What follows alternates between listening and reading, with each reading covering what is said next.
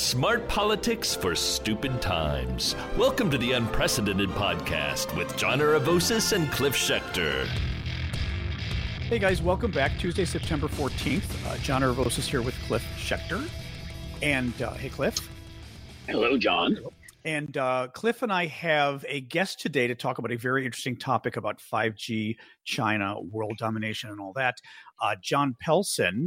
John is an old friend of the extended family, old friend of my cousin Mark, who is also the guy who got us Adam Schiff on the show. Mark seems to know everybody who matters.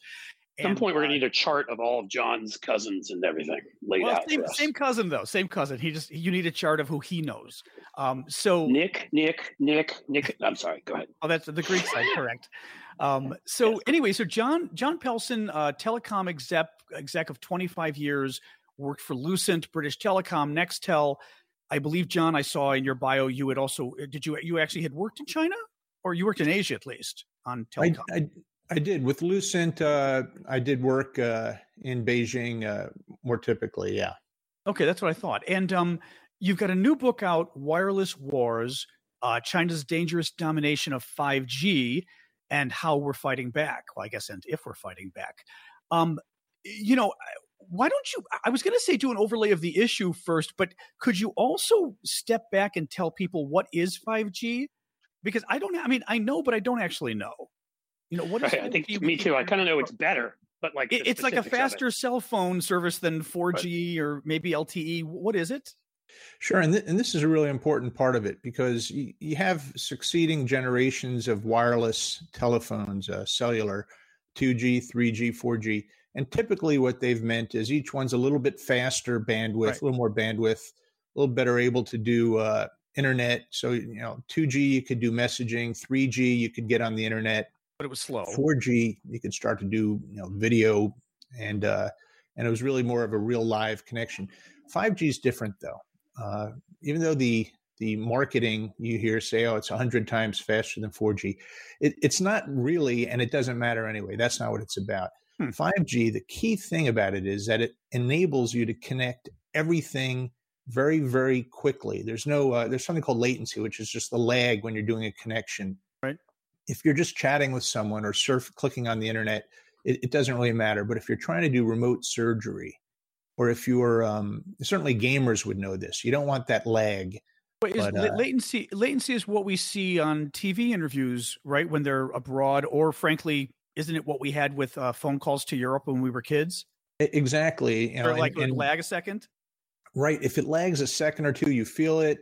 If you're downloading a file, you don't care about it. If you're on a website, maybe you want to have under a second of latency, right, or else it gets uncomfortable. If you're gaming, you might want to be under a tenth of a second or less. Right. If you're controlling a factory machine so that it doesn't pull a worker in when he gets too close, you may want to be faster than that. And of course, things like surgery or other, like a farm drone that's looking for a bug, and the instant it sees it needs to spray it. Right. Well, you may need a thousandth of a second latency, or it's not going to work. Okay. 5G, so in a way, it's kind of like, John, when you're in Chicago, it's like our podcast. Well, it's funny, as Pelson was saying that, I was thinking, because Cliff and I still have a touch of even now we have a touch of latency on the show, but it's like, what do you do? But it is annoying when you've got it's much worse though for when you're in Chicago, and like there's like a few times where it'd be like a second delay, and it would just Well, in other words, you can't do sort of synchronous activities when two things are happening at the same time. It gets very confusing when you have latency. So that's right. And if you're doing something like a virtual reality simulation, like a lot of companies are starting to use 5G now for training. What they find is if you do 4G, you have enough bandwidth, but that fraction of a second lag between a movement and a reaction, people start to get car sick. And I had that happen with a virtual reality demonstration we had when I was working at the UN, and it was very cool. I don't even remember now what it was, but I remember I was nauseous for 2 hours. Another guy at the UN, a senior guy, had the same problem I had. He was like sick for 2 hours. Nobody else had it. But there were a couple of us who just got nauseous from the thing. That was because of the latency? Exactly. If there's that slight lag, you don't even detect it, but your body senses it. Knows what's going on. Exactly. Okay, so continue then. That's weird, yeah. Sure. So So 5G, the important difference is that instead of just being a better cellular, 5G is going to change the way everything is done. So banking is going to be done, financial transactions through 5G. It's already starting. The way factories are run, a lot of them have sensors in them. They tend to be wired because of the reliability they need. But factories are also becoming more dynamic. They want to be able to realign them, reconfigure them. And everyone knows they're going to have to go to 5G sensors. But this also means instead of having 20 or 30 connections in a factory, you might have 20,000. Every component might have multiple sensors on it. You can have farms that are run on this. Warfighters in the field, the military uses public networks, and they use off-the-shelf cellular for a lot of their work. And 5G is going to become a really important part of the networked battle. And so 5G is not just better 4G. It really is going to become intrinsic to everything. Power grids are going to be using, and they already are starting. They're going to use 5G sensors to let the operators know if there's a problem or whether they have an overload or whether there's an issue that has to be addressed. And so 5G becomes a part of the attack surface, a big attack surface for somebody who wants to disrupt someone else. And that's why it becomes more than just a telecom issue. Okay. I gotta say, just listening to it, I'm getting serious Skynet vibes here. You're not kidding. Terminator. Yeah. I had no idea, actually. I really did not realize. I was just assuming it was faster. Like, 3G kind of sucked. And when we got 4G, all of a sudden I could actually surf the web okay on my phone and, things like that. But I didn't realize it was such a difference in terms of it's not just the speed question. Very interesting. Well, you can go back 20 years when Vice President Cheney got a pacemaker. It had a wireless component to it, so it could be modified or controlled without having to go in surgically. Right. And his doctors deactivated that because they realized that it was possible to remotely hack a system and turn the thing off. I actually remember that. I remember that being discussed, that was a worry. And I was that was on one of my TV shows. I forgot what it was, but they went after the vice president. And what was it? I saw that show too. They killed him with 24, was it? But they blackmailed somebody and... I think you're right. A TV show then took that and ran with it. Yeah. It may have been Designated Survivor. I saw. I think it might have been that. I watched Designated Survivor too. So at least the first season or two. It was one of them. Yeah, they killed the VP by getting the codes to his pacemaker frequency. Yeah, I think it may have been. It may have been Designated Survivor. My God, yeah. Wow. Okay, that's right. And everybody who has an insulin pump or a pacemaker or anything like this, defibrillator, you're going to be networked and probably through 5G. I had no idea. The thing is, I had no idea when we worried about hacking. Granted, I worry about my computer, but otherwise, people say I should worry about my Nest thermostat. And I'm like, what? Somebody's going to come in and change my temperature? You know what I mean? I never realized medical things like this were interconnected. We're part of the Internet of Things, as they call it. That's terrifying. Well, and I'll just throw in, we all got this reminder yesterday, right? Where with the article on Apple and on your iPhones and everything about the Israeli spy company or whatever, where everybody's like, oh my God, and people are like rushing to update their software. It's like just another reminder of the world we're in. Actually, for those out there, if you don't know what we're talking about, if you have an iPhone, you need to do a security update ASAP on it. That's what Cliff is talking about. Go ahead. Sorry, John. Just to say, you're all vulnerable. You have an iPhone. Yeah. Now picture this: you have nearly 1.5 billion people in China, and every phone they have, no matter whether it's an iPhone or anything else, is vulnerable by design. You are required to use Face Unlock to register your cell phone in China. Right. And they will stop you on the street and say, where's your phone? And you better have a phone on you. It's not so that if you have trouble. So you're required to have a phone. They will stop you. And I've had this from multiple accounts. They'll stop you and say, where's your phone? If you don't have a phone, it's not that they want to be able to reach your mom if you have a problem. They want to be able to know where you are and what you're doing. And this isn't just COVID related. This was pre-COVID, I'm assuming, or other. Well, it's funny. I opened the book, Wireless Wars. The prologue talks about how when COVID hit, China developed an app that would let the government know where people were if they were meeting with people that had been exposed to COVID. Yeah. if they had purchased cold medicine. Those are the Western ideas, but go on. Yeah, exactly. And I had a person I know that was living over there said, it's fantastic. They got this app designed and developed and rolled out in just 2 weeks.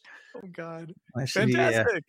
Yeah, call it 10 years. They've probably been working on it. It's probably been in place for 5 or 6 years now. They just told you about it. That's all that changed. Oh, my God. Well, have I ever mentioned to you what a carnivorous beast my mom is? She loves steak and burgers, right? We grew up on them. I've never seen her so happy when I sent her Omaha steaks and burgers for Christmas one year. Holidays around the corner. Finding the perfect gift is tricky. Omaha Steaks makes it easy to send friends and family an unforgettable gift, guaranteed to be loved. Go to omahasteaks.com right now and enter Stephanie in the search bar to order the perfect gift package. For $99.99, you'll get 24 entrees, like the world-famous bacon wrap filet mignons, chicken breasts, sides, desserts, and so much more. When you use the code Stephanie, you'll also get an additional 8 Omaha Steaks burgers free with your order. We've all heard the reports about shortages and shipping delays, so don't wait. Order the perfect gift package today at omahasteaks.com. You'll get 8 free burgers when you enter the code Stephanie. Achieve gifting greatness with Omaha Steaks. Incredible flavor, incredible value, and 100% guaranteed. That's omahasteaks.com. The keyword is Stephanie, omahasteaks.com. Wow.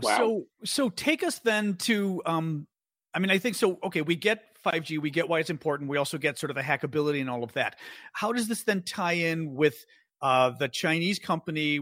I asked John even how to pronounce it because I've known of the company, never knew how to pronounce it. Huawei, I guess Huawei, I believe. I didn't know either. Yeah, that's right. So you have this company, and how does this all tie together? It is a relatively new company. So you've got, Bell Labs, AT&T invented cellular about 60 years ago, 70 years ago. Oh. And by 1980 had kind of developed what we think of as mobile phones with cell sites along the road and all.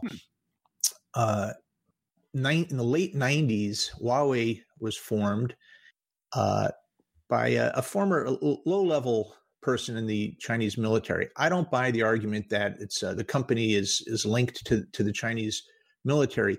Every technology company is linked to its home country's military. That's okay. That's expected.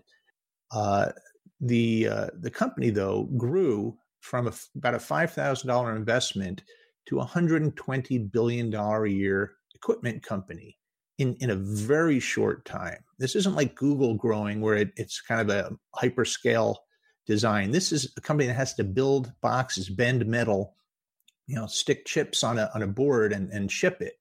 So 120 billion, that's about 5 or 6 times bigger than the next biggest telecom equipment company. Right now, that's Ericsson and Nokia. Those are the last guys standing. The entire American industry went broke. The companies that invented it went to China to make it cheap, found their technology was gone and their market was gone. And so Nortel, Motorola, Lucent all went bust. And really the last man standing is a Chinese company. Typically, you wouldn't care about that. I mean, if the last company making wine is French, all right, you're going to be drinking French wine. It's okay. You're getting all your avocados from Mexico. It doesn't worry you because if Mexico says we're cutting off the supply, then there's going to be a guacamole shortage and you're going to have to stick to salsa. It's okay. Right. But when a Chinese-controlled company becomes really the primary, almost the sole supplier of a vital supply chain item like communications equipment, suddenly you have to say, can we trust China to not do anything to hurt us? Well, can I just step back? So when the U.S. is building 5G, what connection to China then is there with that? I mean, literally all the equipment is coming from China, or how does that actually work? Well, the way when I started writing the book about 1.5 years ago, it looked like Huawei was going to have the entire world market for 5G, including in the U.S. We were the last one kind of holding out. England, UK had decided to go ahead with Huawei deployments. Germany, France, everyone was, because it's so cheap and it works well. Right. U.S. was holding out, and we were trying to pressure the rest of the world to stop deploying Huawei. What I learned, speaking to counter-intel officers at the FBI, and this is where I started to get scared, as I said, well, Huawei really hasn't put much in the U.S. They can't get contracts with Sprint or AT&T or Verizon. They're just in some rural areas. That's all they can get. Right. And he said, have you looked at where they've deployed in the rural areas? I said, no, I wouldn't know how to do that. So I went into, I got a phone call saying, can you meet me in McLean, Virginia? I said, sure. Yeah. And I'm going to a coffee shop there. And as I'm looking for a parking spot, I'm stopped and my door opens and this guy sits down in the car with me. And he hands me a folder and says, I got to get back to work. He gets out. Yeah. And I open it up. It's a folder with a map of where Huawei has deployed their towers. Right. And I sent him a note. I said, that is the worst dead drop ever. He said, first of all, it's a live drop because we were both there. And second of all, if that was a live drop, I wouldn't have met you in McLean, not at a coffee shop, and I would not be sitting in your car. Okay. I'm not trained in spycraft. Exactly. But he also said it's unclassified. Everything I gave you is public. Right. But here's what he told me. They've deployed their towers around America's nuclear missile bases and special operations locations. And I looked at it, and it's true. Huh. Could it be an odd coincidence that that Montana is of great interest to Huawei? They basically have given the gear to the small local carriers that cover areas that Verizon won't go, but they're looking down on all the bases. So that part is scary. And what exactly did they install? Are these 5G towers or whatever, or what are they? These are the cellular towers that you see along the highway. So far, they've been 4G, 3G, and 4G, and Huawei equipment.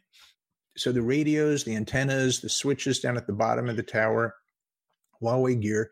And now as companies switch over to 5G, there's that same risk if it's Huawei equipment. And are we worried that they're listening in, or that they eventually could just shut everything down if things go bad? It's both. Could they listen in? Well, they could. You can argue, well, what if we encrypt communications, or if it's digital? If it's digitally encrypted, then they can't listen in. Well, even if they can't, they have to keep their hands on those machines. So one of the things that they could see that is not encrypted is what's called the metadata. So it means who's talking on the phone to whom? Right. How long are they talking? Who's even on the base? They know by running the tower, every phone that registers. Yep. And that's important information. If they say, hey, wait a minute, there's one guy has gone to 6 bases in 4 days. That means they're zipping this guy around on a Pentagon jet. Something important is going on. Let's see who else that phone number has been with. The other thing they can do, anyone who's controlling a network has the ability to disrupt it. They can say, we got bottlenecks. And you say, well, yeah, but the network's run by an operator, by this, the local phone company there. Yeah, but the company that built the boxes, they can't let go of them because they have to do things like update them, security patches. So this Apple patch, no one is going to stop and check and make sure that Apple patch is legit because they trust that Apple's at least doing its best to fix this. You may not trust them and always do the right thing, but at least they're going to try to not screw over their own customers. So here you have to say, can we trust that China, when they're doing a patch on a cell site, that it's making it better, not worse? Right. And I mean, I would say the first part of what you said, I mean, there's so many people for different sort of programs. I mean, you think of spying, but there's many others too that are trained in, like, if they have access to this network and they're tracing exactly what you said, somebody Pentagon flying around. I mean, these guys learn to see patterns, right? I mean, they can start figuring out a whole lot of information by connecting dots that they're getting. Exactly. And if you take a country like Afghanistan, where Chinese network equipment is really common, maybe, from my understanding, is maybe dominant there. If they get a list of the personnel associated with the United States and Afghanistan, they can match that to the phone numbers and phone IDs assigned to each one. And then they can use artificial intelligence to say, okay, this guy's walking down the street. He passes by 500 different phones over the course of an afternoon, just people going every which way. But you have all this processing power can say, wait a minute, one of those phone numbers has passed by him 6 times in the last 6 days. That doesn't seem like a coincidence. They may do a perfect pass in communication for an interpreter or an informant or someone in Afghanistan working with the Americans. They think we're undiscoverable, But if you control the telecom network, you can figure out the guy met him in a cafe, sat next to him in a cafe at 3 different times in 3 different parts of the city. That's unlikely. Or the live drops, as you were saying. All of a sudden, you start to put together live drops. That's right. And if you really want to dig into it, you can find even a dead drop, because you can say, all right, now let's see if there's any other connections between these two people. Yep. They both have been in the same spot 20 minutes apart. Yeah. Not even at the same repeatedly. Time. Right. Exactly. And it's a very powerful tool. And it sounds like science fiction, or it sounds like a spy novel. But if you've got a country that has demonstrated a real competence at penetrating its geopolitical foes, and now they've got a tool to do it. So, okay. So then now you initially started talking though about China had, some towers in some of these rural areas, though they are close to nuclear, missile sites, which is scary. What's going on with the rest of 5G being built out in America? Is China now also then have their hands in that too with Huawei? Well, so Congress has actually finally stepped up to block Huawei from deploying in the U.S. and even tear out the gear that they have installed. And this was absolutely unexpected, unprecedented. Things were going at full speed the other direction. Now, it solves one problem, but from the market, it leaves a different problem, which is if you don't put in Huawei's 5G, it means you're going with second best, whether it's Ericsson or Nokia or something else. You can't just say the plan is to not use the good stuff, because that means if China's using its own gear and if Europe's using it and Germany's using it, America actually really will fall behind. Our factories become less productive and less efficient. Right. Even our cities. Traffic is being controlled this way.